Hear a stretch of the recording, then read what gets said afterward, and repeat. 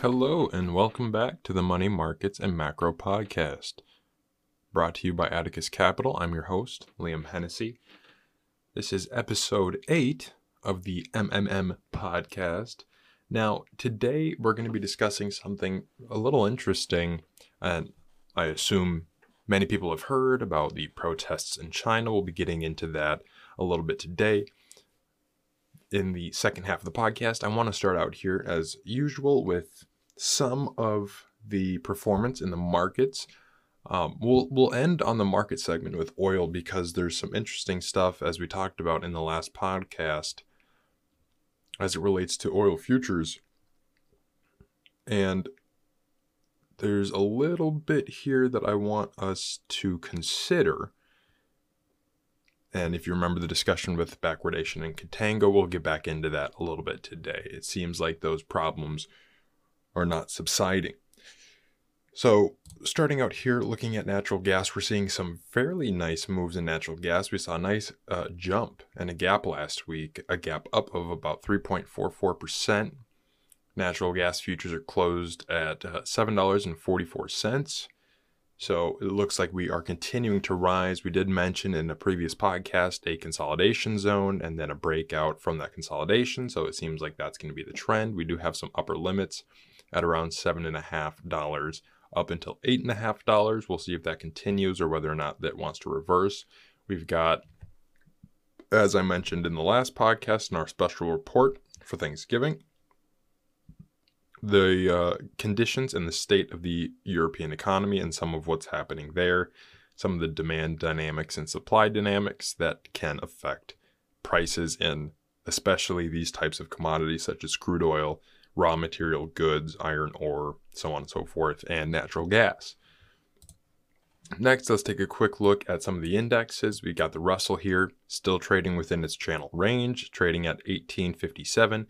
Not much has happened over the past week. We're essentially flat going back to November 14th. Not much has changed. So we'll see if this continues. We've hit a little bit of resistance here around 1885 on the Russell Small Cap Index. So we'll see if it continues to rally in that direction or if it wants to take a reversal trade and trade a little lower. Same type of ordeal here for the NASDAQ index, the NASDAQ Composite Index. Not much, again, has changed. We are flat from, this is November 14th. We're at the same level at 11,226.36. Again, trading at some resistance. We'll see if this continues. There is a gap fill range at around 10,750. We'll see if it wants to get back down there and fill that gap. But it's a very, very minor and small gap, only about maybe a 30 basis or 30 points. So that's not too significant. We'll see if it fills. We'll see where it trades going on. NASDAQ is still trading very, very weak relative to the other indexes, such as the Dow Jones. We're looking at the Dow Jones here, trading at 34,347, trading right at the supply range for Tuesday, 16th August of 2022. That's where the last time we got up to this level. We've got a decent amount of trading volume above 34,500. So very interesting to see whether or not it trades continuously into that range. We are now only down from the very all-time highs to here. We're only down 7%. So as we mentioned in the last podcast, I believe we were down 8% or 8.3% in the last show that we covered the markets. We're only down 7%. So the Dow Jones is continuing to prove that value, industrial, energy names are the names to be in if you want to weather a lot of this recession problems and the recession storm. We've got some of the names up here today. I don't know if we'll have time to cover all of them because we do have a big segment for part 2, but I do have names quickly of Apple, United Health Group, Boeing, JP Morgan, Walmart, CVX. They're all doing remarkably well. Apple's a little worse than the rest. United Health Group is trading relatively near its all-time highs. Boeing, still not doing well, still has not recovered its 2020 losses, is trading at 178, right at the top of a trend line, a negative trend line range. There is a slight wedge pattern or pennant pattern forming on the daily chart for Boeing It's not too stable. It's not the best type of wedge that we've ever seen. So we'll see if it trades above this level. There's possibility it can get back to that 200 range, but that's Boeing. JP Morgan trading very strong, had a very strong earnings at the start of October, traded at $100 at the low point on the 12th and 13th of October, and now it's trading at 136.74. We have room up to 142 in JP Morgan. Walmart, same type of ordeal here, is trading near the top of the all-time high range at $153 a share. The all-time high is at $160, right around that level. So very strong chart on the daily. We'll see if Walmart continues this strength and momentum. We did get some good earnings on the last report. We did see a nice gap up on the 15th of November. So we'll see if Walmart continues. Also, Walmart is considered a good recession era investment just because it tailors towards that low income, cheap goods that typically sees a higher volume purchase during times of economic distress where people's individual discretionary income is lower. So that's always an interesting element to consider when you're investing in hard times. CVX trading right near its all-time highs at 183.7. The all-time highs are right around 190. It looks like here 189.53 seems to be roughly the all-time high. So we're trading, right about, let me make sure I got my math correct here, right around 3% below its all-time highs. Energy, again, as we've mentioned before, a very strong sector over the past few months, past couple of years, really. United Health Group, again, trading near the top of the range. These are all, by the way, all of these stocks are Dow Jones Industrial stocks. They're all in that index. And this gives credence to the reason why the Dow Jones is performing so remarkably well during this time period. Stable, value, big blue chip stocks are performing very, very well. So that's the breakdown for the Dow Jones. If you'd like to learn more about specific investments, check out Atticus Capital. We do have a consortium of portfolios where you are able to invest in these types of securities. I myself am not a licensed financial advisor, and I cannot give recommendations, but we do have members on our team who are and who can. Now, moving over to the Standard & Poor's Index, trading much like the Russell 2000 Index, trading very strongly at 4,026. We've got some room up to 4,125, right around that level. That's where we consider there to be some supply resistance. So we've got roughly from where we are now to where that level is about 2.5% to get to that range. We did see a little pullback on the 14th of November down to around 39.15, and we are seeing some resumption trade, but we're at the same levels as we were on the 14th of November 2022. We'll see if this continues to rally. It's a fairly strong trend all the way back from the early October lows. So we'll see if this continues or whether or not the market reverses. Taking a look at gold, has not gone anywhere. It's trading exactly where it was back on the 10th of November 2022. So if gold wants to continue its rally, it'll continue to do so. It looks relatively strong on the last 3 daily candles. So we'll see if this continues. Dollar is continuing its weakness. We did see a short reversal rally after the low set on the 15th of November. We mentioned in one of the previous podcasts, the resumption trade in the dollar was relatively strong. Now we've seen that reversed, trading right back down at 106.062.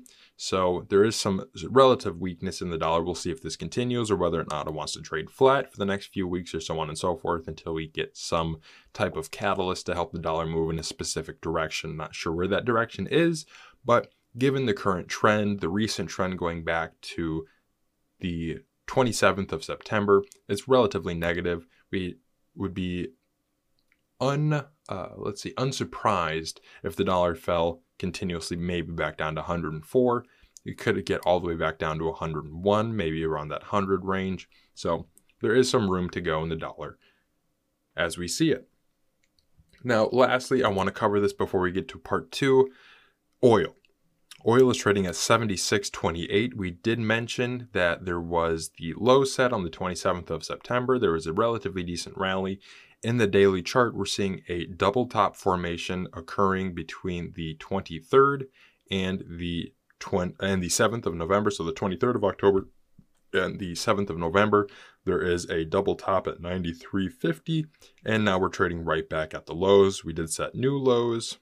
Relatively new lows. Obviously, this is between right around January of 2022 to now. That's our relative time frame.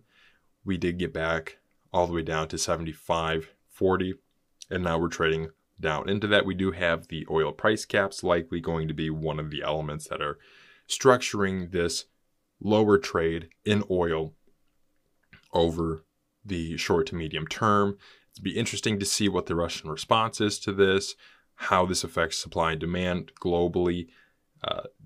Depending on what Russia decides to do with its oil, we'll get a better picture as the months continue to roll on. One of the elements that we mentioned in one of the previous podcasts was the oil futures curve. Now, the oil futures curve gives you an idea, as we discussed, between two future curve theories. We have contango and backwardation, where backwardation is the futures contract price is lower at the longer end of the curve than the shorter end of the curve. That incentivizes utility and use. It incentivizes producers to put oil on the market at the spot market, because that's where you're going to get the most expensive and the most profitable return. Whereas when contango occurs, it incentivizes storage, because the front month contracts are trading at a lower price than the latter month contracts. So what we're seeing now, we mentioned there was a very small contango, we could call it an inversion, a very small contango price included in the, I believe it was the January and February contracts. What we're seeing now is this is continuing. So now we were in contango between the January and February contracts. Now we're in contango between the January and April contracts, where the January contracts are trading at 76.55. February is trading at 76.69. March is trading at 76.77. April is trading at 76.75. And then we do get back into backwardation with the May contracts trading at 76.51 by only 4 points, or less than 4.04 points. So this is likely going to give us more information on the condition of the oil market. We do have the oil price cap. I'm assuming a lot of that has to do with the reason these future contracts are in contango by such a large margin. But again, it comes back to the discussion, this shouldn't be happening. We're being told we have a fuel shortage, fuel crisis, diesel crisis. We need oil in the market. All of the elements that we've been hearing about for the last few months, those arguments are completely evaporated as a result of the oil futures market, the actual market for oil, incentivizing storage to March, right? March is the most expensive contract listed. Therefore, there is likely going to be an incentive to store and take out the March contracts for utility in March of 2023. That's only about 3 months from where we are today. So with that said, what I wanted to do today was get into China. So I'm assuming many people have heard the recent protests. Now, I didn't really know exactly what was going on with the protests. I saw some Twitter videos of a mass amount of people out in the streets calling for the Communist Party. Obviously, I don't speak Chinese. I don't know Mandarin, so I had to take the translation at face value.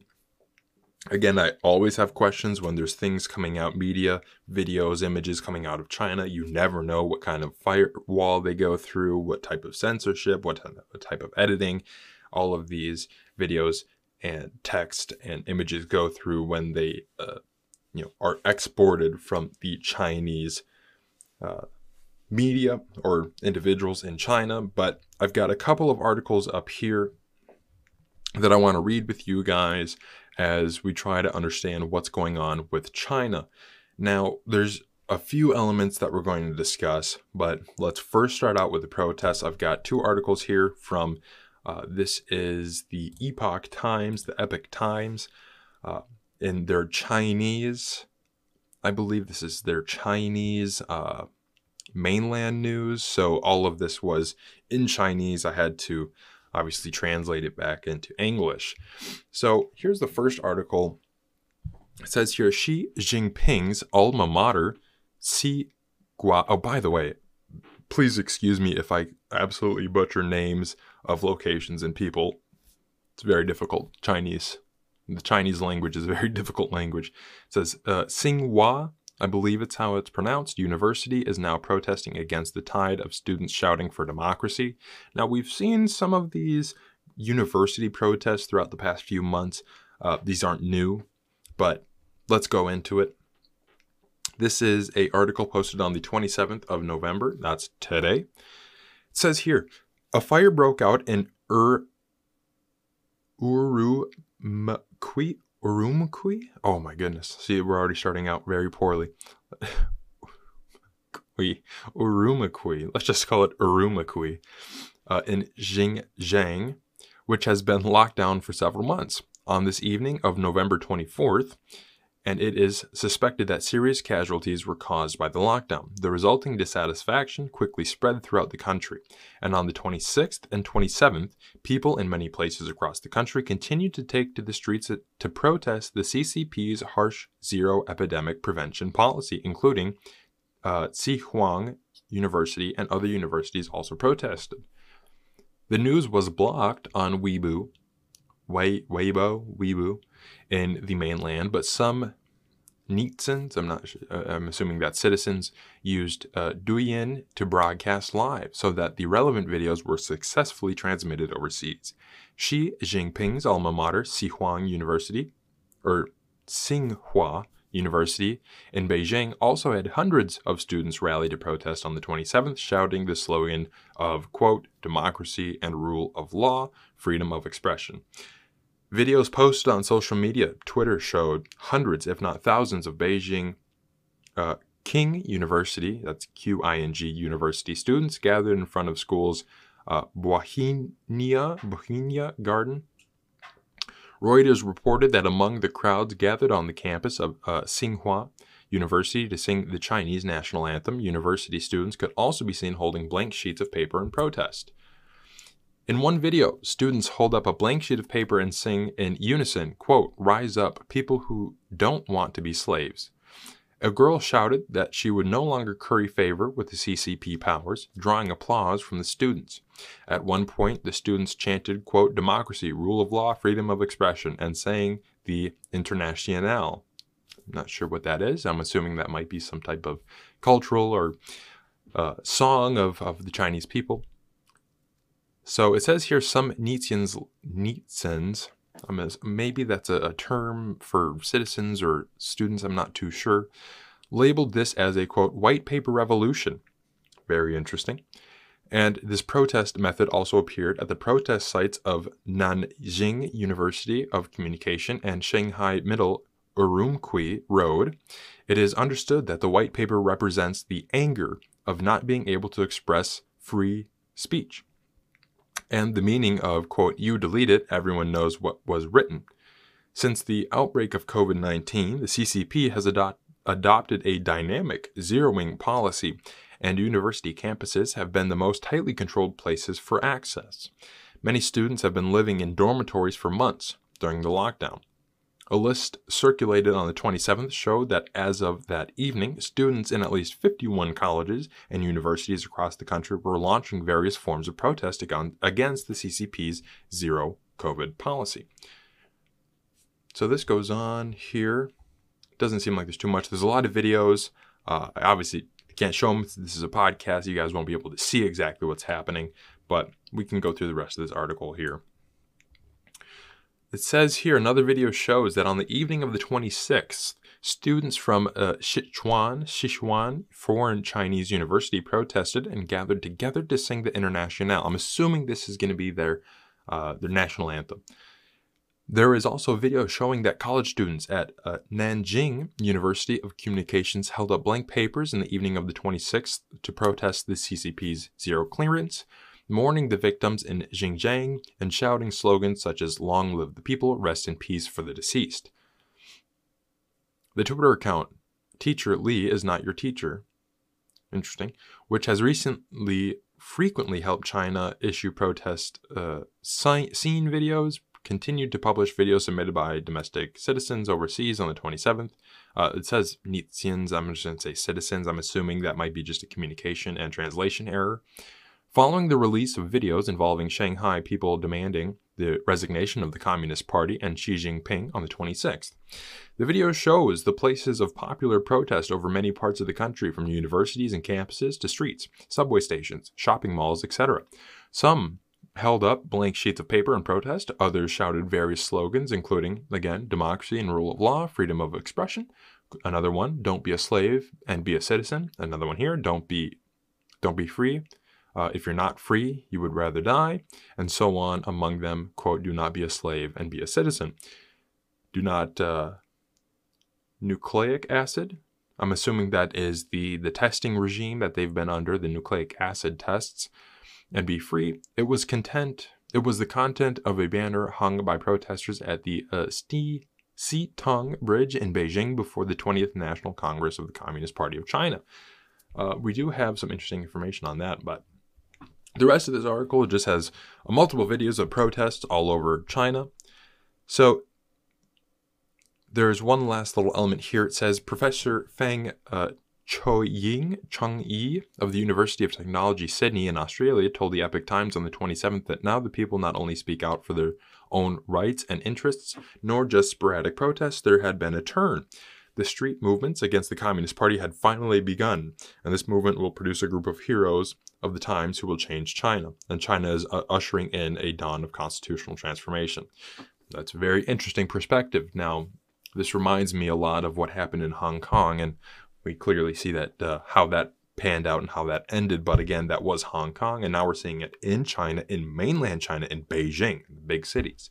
So maybe this is a new transition for China, but we'll discuss a little bit more of what's going on, because this article says a lot of this came from the zero COVID policies in China, which has essentially been rolling lockdowns for 3 years. I mean, I can't even imagine the types of psychological torture that ensues and that endures on the Chinese people. And my heart goes out to anybody who suffers under that type of oppressive objective by a certain government. But again, we'll discuss a little bit about what's going on with those lockdowns, maybe why those lockdowns have continued on for about 3 years. And we'll discuss a little bit of maybe some theorizing, because they're not telling you exactly what's going on, but we'll get into that. Another article here I wanted to go through, I'm wondering if this is the same. So this was an article written on the, well, it says 28th, so I'm assuming this is from individuals in either China or on the other side of the planet from myself, or obviously there's 24 hours in advance, so it seems like there may be some. It says there's updated here on the 28th at 1:30 in the morning. So this is live update. The article here says China's protests continue. It says an expert says the people are right to the root of the problem. So this one is a article from the Epoch Times, again reported by Zhang Ting's comprehensive report. Anti-blockade and anti-authoritarian protests continue to rise in China. Shanghai protesters boldly shouted, quote, "Communist Party down, Xi Jinping down," shocking the world. Gordon G. Chang, a China expert, said the protests were different from the June 4th in that Chinese people were now addressing the root of the problem, which was that the CCP rule is destroying China. On Sunday, November 27th, and this goes into the student protests that we just covered, says here, Zhang Jiadun, a China expert, tweeted, quote, "Unlike in 1989, Chinese people, this time, go straight to the root of the problem, which is that the CCP rule is destroying China." Mr. Zhang also attached the tweet of a video of Shanghai protesters that night, posted by Eva Ramello, a China correspondent for the Dutch daily newspaper Trouw. On Saturday night, people can be clearly heard shouting "Communist Party down, Xi Jinping down." Okay. Fighting for freedom, socialism, destroying countries, Chinese popular protests, and it says 8964. I wonder if that's 1964. It says the protest sites are scattered, making it more difficult for the CCP to deal with. But the negative side of the people is that CCP's surveillance system is everywhere, right? Also, the protesters are geographically dispersed, and in 1989, they could kill and crush people gathered in Tiananmen Square. So they're drawing connections to Tiananmen Square, obviously the massacre that occurred there back in 89. So there's just a lot of different quotes from people, it seems like, on Twitter and other places here. I'm just trying to see if there's anything else we can glean from this. So, okay, so this describes the fire. So this is what I wanted to get into. I didn't really have it all too well in the last article here, but here's essentially apparently what really sparked a lot of these protests. So it says here, the CCP's zero COVID policy, it says extreme zero policy, continues to cause tragedies. On March 7th, 2020, a Jinjia hotel in Quanzhou, Fujian province, which was used to isolate close contacts, collapsed, eventually killing 29 people. In the early morning of September 18, 2022, a bus transporting COVID-19 quarantined people in Guizhou overturned, resulting in 27 deaths. In the middle of this month, the news that a 4-month-old baby in Zhengzhou died due to unrelated illness once again ignited public anger against the CCP's excessive epidemic prevention. On November 24th, a fire broke out in a high-rise residential building in Urumqi, Xinjiang, killing 10 people and injuring 9 others. The actual number may be larger. Local people believe that the CCP authorities' zero policy and epidemic lockdown measures have hindered fire rescue and prevented trapped people from escaping in time. The deadly fire angered ordinary Chinese struggling with the blockade. Protests then blossomed. Throughout the weekend, protests erupted in Beijing, Shanghai, Nanjing, and Chongqing by students on the street or universities, resisting the blockade, demanding freedom and no nucleic acid, and even pointing the finger at the CCP rulers. It says Yanzhong Huang, a senior fellow on global health at the Council of Foreign Relations, said a lot of people here are reaching a tipping point. It says if the government mishandles, this heightened level of instability could quickly turn into the worst political crisis since Tiananmen. So it goes on and describes some more of the videos. It seems like a lot of these protests are coming out of anxiety, social angst, because the people have been under such strict measures for such a long period of time. I couldn't even imagine, think to yourself, a lot of the audience here, we're all Westerners, right? We're from, I was looking at some of where we're all from, there's Italy, there's Ireland, America, UK, we're all Westerners. I mean, it's very hard for us to imagine exactly what it is living in China as a normal Chinese citizen under such a government and such a oppressive government at that. We all have our own problems in our own countries. We have our own problems with our own governments. Obviously no government's altruistic, as we can clearly see. We go back in history, and that's a pretty common theme that altruism is a very rare trait, especially among individuals who, lack consequences for actions. But again, there's nothing that can compare us to the size and the scope of the Chinese government's control and surveillance state.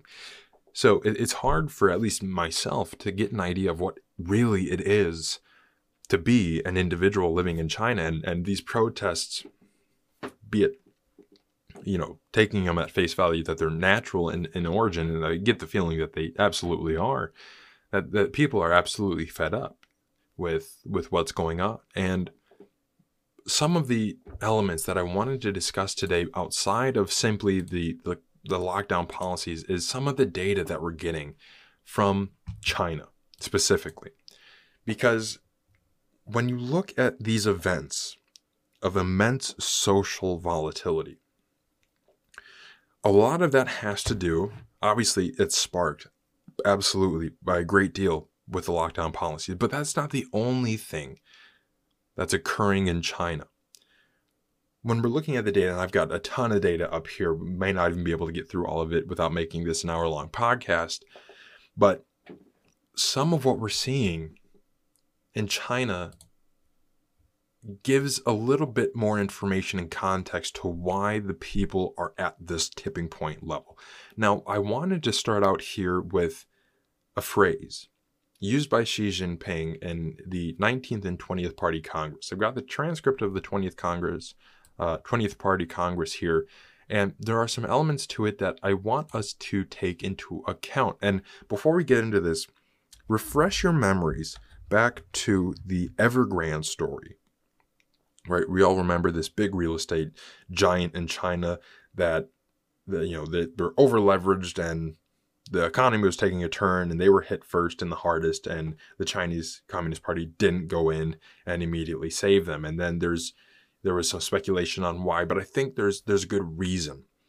And once we get an idea of what's going on in China, going on in the mind of Xi Jinping, obviously I'm not what do they call him? I can't read people's minds. I don't have telepathy or any of that, but we can listen and we can read what Xi Jinping is saying, and we can understand a little bit of the history in China. And one of the terms that we see fairly often is the term of common prosperity. And there's a couple of quotes here from the 20th Party Congress that I have highlighted. It says here, the modernization of common prosperity for all, and these are from Xi, of course, quotes, achieving common prosperity is a defining feature of socialism with the Chinese characteristics and involves a long historical process. The immutable goal of our modernization drive is to meet people's aspirations for a better life. We will endeavor to maintain and promote social fairness and justice, bringing prosperity to all and prevent polarization. And he mentions the common prosperity a couple of times. He mentions it again here, discussing the rule of law through society. Obviously it's hard to tell if China really has a system of rule of law or rule by law as an element that Kyle Bass makes note of quite a bit. He's quite a China hawk. He says, Chinese operate on a rule by law, whereas Western nations such as the United States rule under a system of rule of law. So improving system of income distribution. Again, Xi is saying here, the system of income distribution is the foundational system for promoting common prosperity. We will keep distribution according to work as the mainstay, with multiple forms of distribution existing alongside it, and we will build an institutional framework under which primary, secondary, and tertiary distributions are well coordinated and mutually complementary. We will work to raise the share of personal income in the distribution of national income and give more weight to worker remunerations in primary distribution. So essentially what I'm trying to get at with this common prosperity framework is it has a lot to do with the governing philosophy of the ruling class in China. Now from what I can tell, there's two big elements in the ruling class in China. There are the old school technocrats and there are the princelings. Xi Jinping being a princeling. And if you remember the video from the 20th Party Congress where Hu Jintao was brought out on camera, he was kind of dragged out, he's sort of that staple. He's that pillar of the old Chinese technocrats who wanted to, capitalize, maintain a form of capitalism to continue to grow the Chinese economy in that way, obviously with the Chinese characteristics, and try to, emulate some of the economic structure of the West, while obviously trying to maintain their cultural and political heritage and history.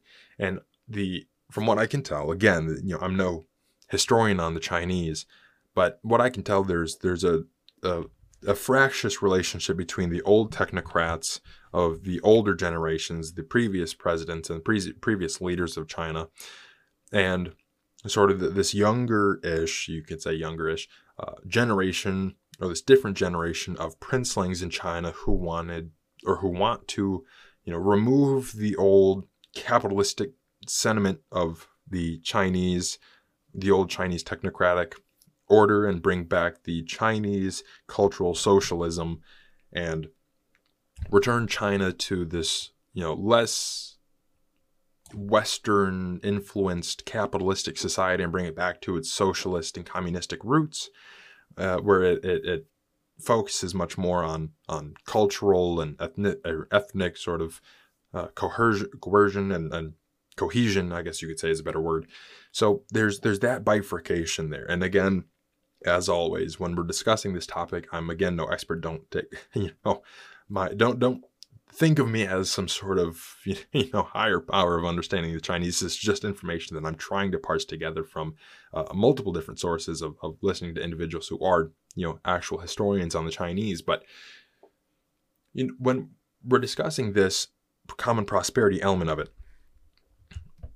we have to be able to look at that thinking of that framework towards the Chinese economy and what's happening in China at the moment. So what we can tell from the data that we're getting from China is that the Chinese people, let me see if I can find the right article here. It is, I believe, here. Right. The Chinese economy is built very different than Western economies, like economies in the United States. In the US, most of the household income, household savings are in financialized financial assets, fixed income, 401ks, you have, money market funds, stocks, bonds, derivatives, mutual funds, ETFs. A lot of household wealth is held up in these types of diversified, securitized assets. Now, in China, it's a lot different, where a lot of their speculative investment is in real estate. I have an article here from China Banking News. It says household average asset in Beijing and Shanghai exceed $1 million US, home ownership at 96%, where in the US it's averaged at about 60%, 65%.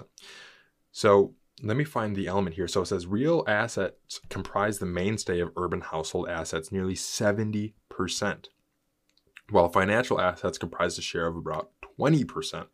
So to understand what happens in China and the way the Chinese people, and this may be a cultural thing, but there's also, the Chinese people invest a lot more in real estate than Americans or other Western countries do.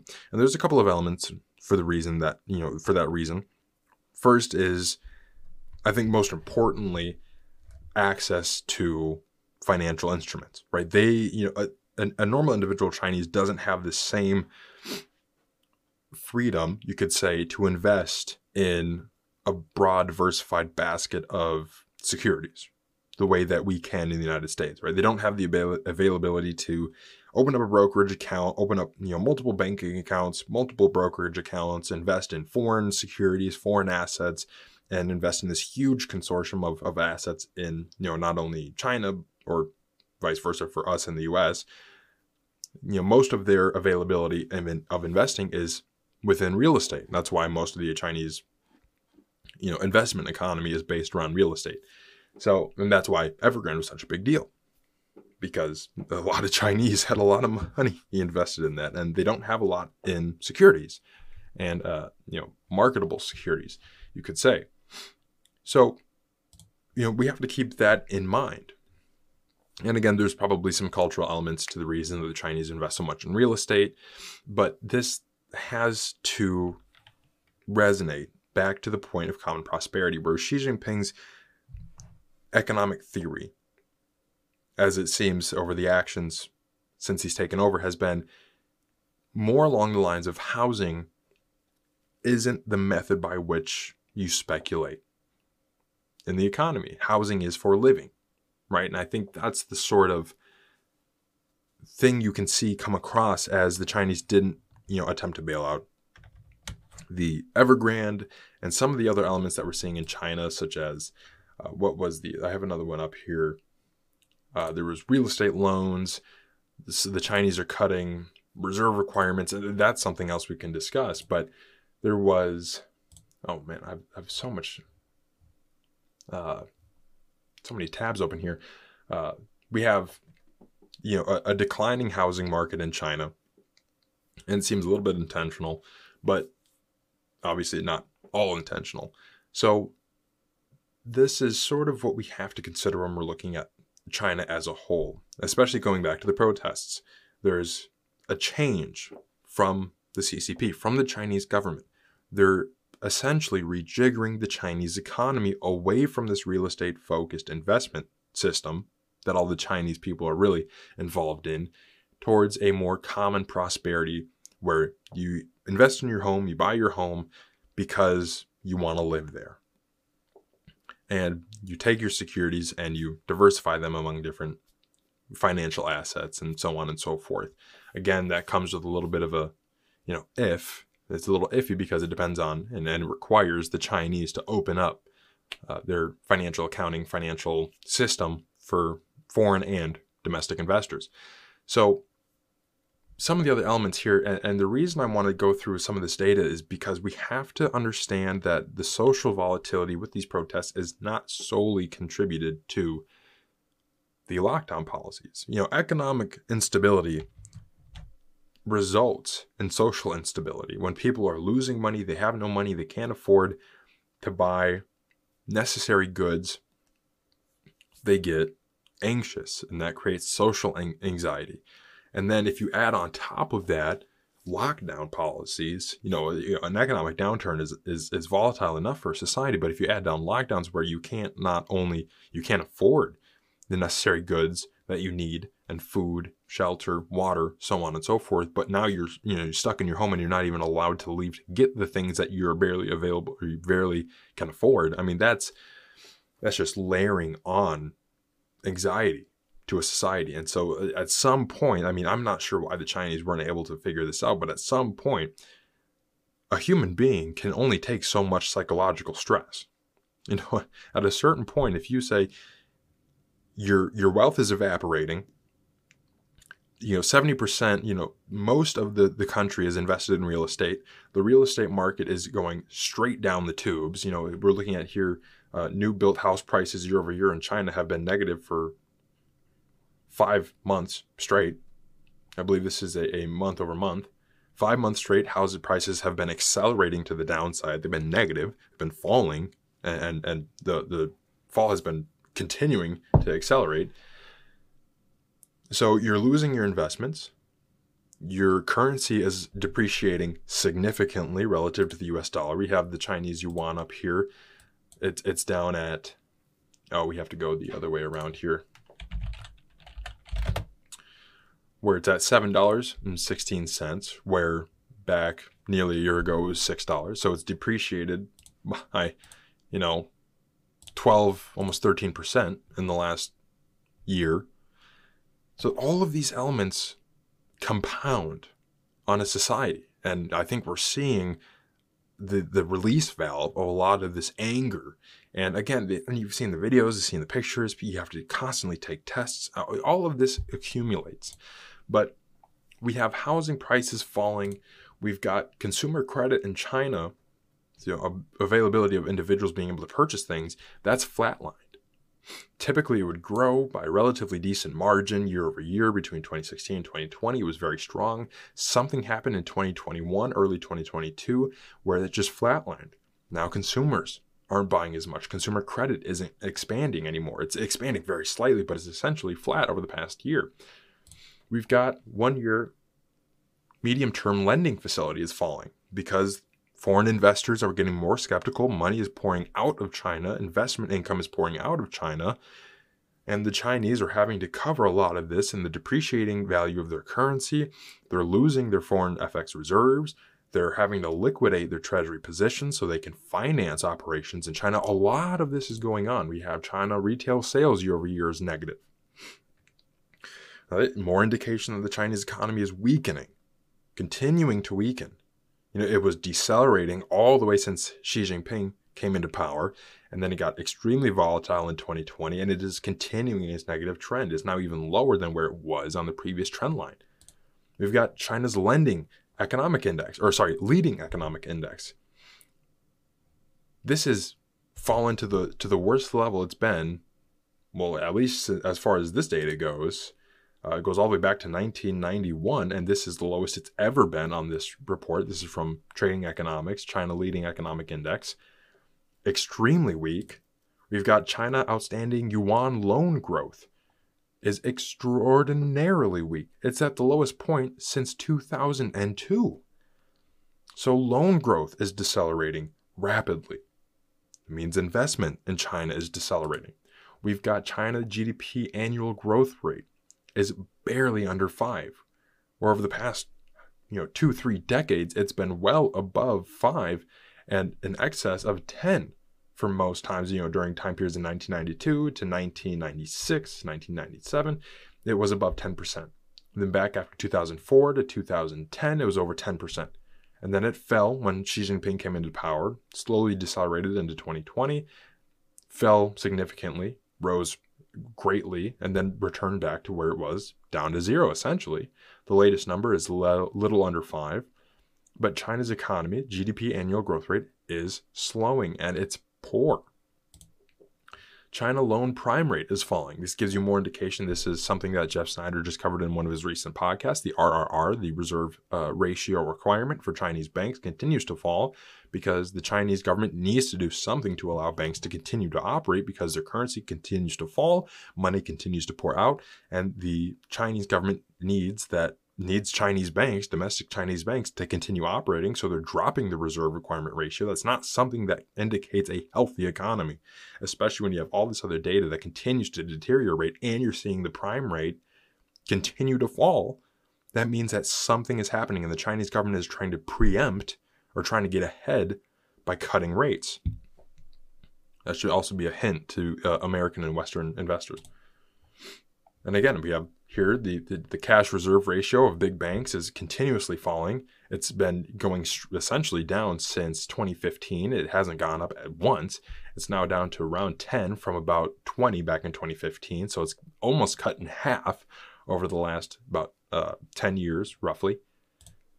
And we have foreign exchange reserves in China. Foreign exchange reserves have been flat since around 2017, 2016. Again, the Xi Jinping era, common prosperity, changing and rejiggering the Chinese economy. It was growing just astronomically between 2000 and 2013, 14. We grew from essentially, 0 to, what is this? Let me make sure I got my numbers correct here. About 3 million. This is this is trillion. From about maybe a couple hundred billion to almost near 4 trillion in foreign reserves at the end of 2014, middle of 2014, and that's fallen down to 3 trillion, and it has not grown, and it continues to weaken. So foreign exchange reserves are continuing to weaken in China, along with everything else that we're seeing. We have China composite PMIs, the weakest that we've seen them since really there's a little bit of volatility in 2022 and 2020, but if we look back before 2020, you go all the way back on the longest term here chart that we can see back to 2014, and it's the weakest it's been. So it continues, China's economy continues to weaken. And one of the last things I have up here is the China exports year over year are falling and they're negative. So all of these things, and this is obviously the China exports, by the way, this is nominal US dollar value, right? So it says here that China exports unexpectedly were down by 0.3% year over year to $983.37 billion US dollar notional value in October of 2022, missing the market consensus of a 4.3% growth rate. Right? And so it was 5.7% increase a month earlier, and now it's down by 0.3%. So it's telling you that the Chinese economy is contracting significantly. And at the same time, you have the Chinese government intentionally shifting around the focus of the economic environment in China. So when we're discussing the protests, yes, the lockdown policies, all of these are a part of it. And maybe we can even say the lockdown policies are more economic policy than they are prevention policy and public health policy. Where if you want to, de-invest from real estate, if you want the Chinese people to get out of real estate, this might be a method and a tactic by the government to essentially have a show of force. It's raw political strength, being able to lock down your population for 3 years on and off at whim. They haven't done anything. They can't do anything against you. You've got your military, your police, everything else. It's a show of political force. And it says, we're changing around the economy And you better just sit back and take it, because if we want to, we can lock you down, your family, your friends, your entire city if we want to. And there's nothing you can do about it. So there is that element to it where while they're rejiggering the economy, while economic environment is continuing to deteriorate, they're running out of money. Foreign investors are reassessing the risk environment in China and saying, I don't know, this doesn't seem like the old China of 2006, 7, and 11. This seems to be a completely different China that does not seem to be the most hospitable investment environment for my money, my capital, and my investors. So all of this data, all of these elements and sources of information accumulate to one central theory and thesis, is that what we can glean from a lot of this data is China is going to look like a radically different country over the next 10 years. And it may be that the Chinese leadership, the political leaders, they may have gotten too far ahead of themselves. That's just my thoughts. I may be wrong. They may know exactly what they're doing. They may have anticipated the protests. They may have been wanting this sort of thing so they can come in, quash it, and then reinstitute some sort of post-Tiananmen Square social fear of the government, or societal fear of the government. So that's always a possibility, of course. We never really know what's going on. But it seems like what is happening in China, and again, this is not just China, right? If China's economy continues to contract at this pace and change around its operating conditions at this rate, what does that mean for the rest of the global economy? The entire planet is still heavily reliant on the Chinese economy. And if the Chinese are just saying, well, we're changing around our entire economic order, our people are extremely angry with us, so now we're going to have to quash and deal with social uprising, potentially some type of revolution, whatever else. And again, you have to consider the idea, if there is revolution in China, China could blame whoever. They could say, well, the US is instigating this. And then it gives them pretext for some sort of further aggression, maybe something like taking Taiwan. So all of these elements are on the table. And the point I'm trying to get across here is that these events, like the protests in China, are not one single anomalous event. There's a culmination and there's a layering of events that occurs, that erupts in this social volatility and this outbreak of social angst and anger.